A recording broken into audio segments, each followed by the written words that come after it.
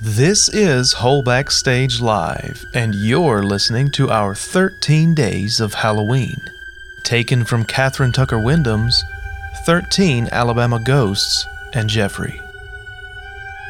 This first compilation of Alabama ghost stories brings you famous ghosts and locations from throughout the mid to late 1800s, shadows of the unrest which plagued the South during the Civil War. You can still visit some of these locations even to this day. Others have long since been reclaimed by the earth and trees and creeping vines. 13 individual readers will share with you these stories of love lost, unbearable tragedy, unsettled ghostly apparitions, and untimely death. Look for a new episode daily until October 31st. It is said that the spirit of a workman pleading to be rescued still appears at the site of his tragic death in The Crying Spirit at the Well.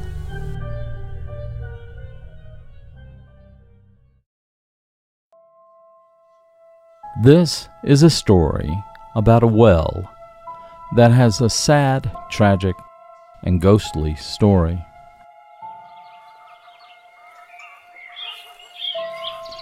In the little Wilcox County village of Furman, very few houses had indoor waterworks during the 1800s. A good well, one that would not go dry during a long drought, was a highly prized possession. But wells, even good ones, presented problems. Turning a heavy windlass or winch over and over, or tugging at a rope to draw up a bucket of water was hard work. And things were always falling into wells. Dippers, buckets, knives, sometimes even cats. The worst thing that could happen to a well was for it to go dry. This is what happened at the home of Dr. John H. Purefoy, whose descendants live in the same house to this day. Dr. Purefoy had a large well in his backyard. The well went dry. There had been a parching hot summer with no rain for weeks, and not only this well, but those of several neighbors had dried up too. This calamity occurred at a very busy time for Dr. Purefoy. Several of his patients were ill with malaria, and there were 1 or 2 babies ready to be born at any hour. So the busy doctor felt that he simply did not have time to cope with the problems of a dry well.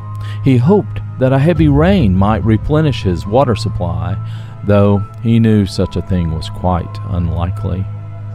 To postpone the necessity of having a new well dug, Dr. Purefoy decided that water for use in the house and kitchen should be brought from a spring near Savage Hill, a mile or so down the sandy road, until the hope for rain renewed his well. It seemed like a simple solution. The spring produced the finest drinking water in the country, and its owner was quite willing to share his water with his friend, the doctor. Dr. Purefoy's servants, however, showed that they were not pleased with his plan. Dr. Purefoy thought that their dissatisfaction stemmed from having to make the inconvenient trips to the spring and back. He did not listen to their complaints closely enough to learn that it was not the trips that disturbed them. They were frightened by the tales of the witch who guarded the spring. Even if he had listened, Dr. Purefoy would not have been sympathetic. He did not believe in witches. So he was first displeased and then angry when his servants returned again and again from the spring with their buckets empty, damp, but empty. According to their stories, their trips were uneventful until they had filled their buckets with water and tried to go under or over the barbed wire fence that surrounded the spring. The witch, they declared, was determined not to permit water to be taken out of the wired-in enclosure. No matter how hard they tried, the servants told Dr. Purefoy that water always spilled when they reached the fence.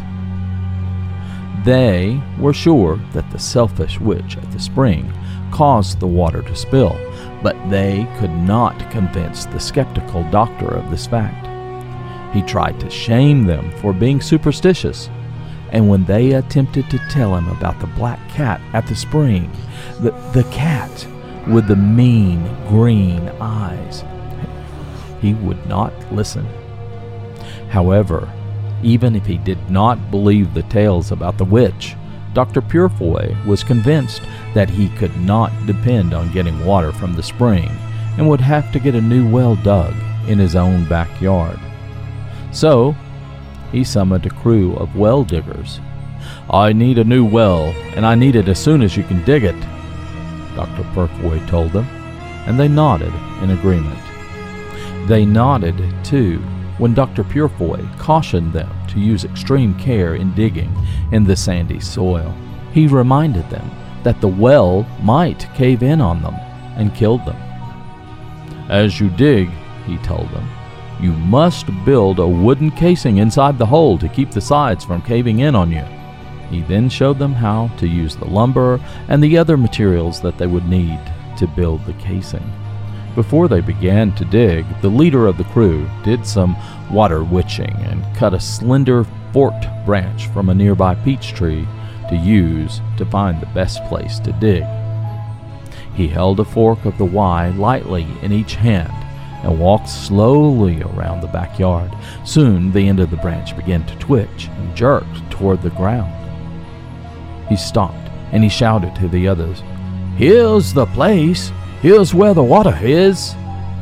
Then he marked the spot, and they began digging. Dr. Purefoy stayed with them until he was satisfied that the men would follow the safety precautions he had outlined. Then he drove off in his buggy to see his patients.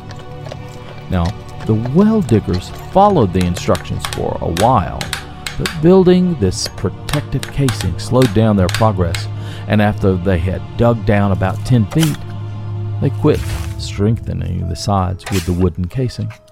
The work went faster then. They took turns going down into the excavation and shoveling dirt into empty buckets, which were pulled up by other workmen at the rim of the well. It was growing late, and they had decided to stop for the day when, suddenly, without warning, the well caved in, completely covering the young man who had been digging down in its bottom about 40 feet. His companions heard him scream, and then, soon, there was no other sound. They worked frantically for hours trying to dig him out, but the sand kept caving in. He was so far down, so deep in that well, and as fast as they could dig, the sand would cave in. Dr. Purefoy arrived shortly after the accident occurred, and he directed the rescue efforts all night. As time passed, he knew they could never get to the young man in time to save his life. So, they never removed his body from the spot. It's still there. And the grass, after all these years, the grass still will not grow where the well was to be. I don't know why, but some people say that it is the ghost of the young man whose body is buried there. He sits on the ground and weeps and weeps. His tears flow, and the salt from his tears keeps the grass from growing. And many people say, passing there late at night, they have heard plaintive cry, "Please help me. Please, please get me out. Please help me." And then they hear sobs. And some have told of seeing a figure crouched over the well as though he were crying. Tears falling on the soil where the grass won't grow. Yes, The Crying Spirit of the Well at the Purefoy Home in Furman, Alabama.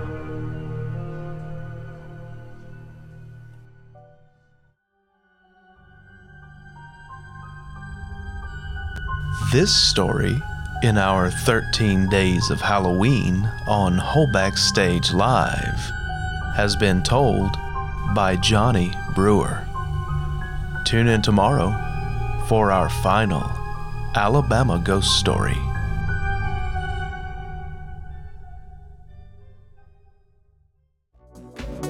This has been a production of the Holback Stage Inc. and Holback Stage Live on WBSL Radio. Please, please, please take the time to visit our website and check the show description for a link to all of our social media. Follow us for upcoming events and announcements about what you can look forward to on our production calendar. Contact this show at holbackstagelive@gmail.com for sponsorship opportunities. Imagine your name reaching all of our listeners through our episodes. I know, crazy, right? Thank you for listening, keep coming back, and stay kind.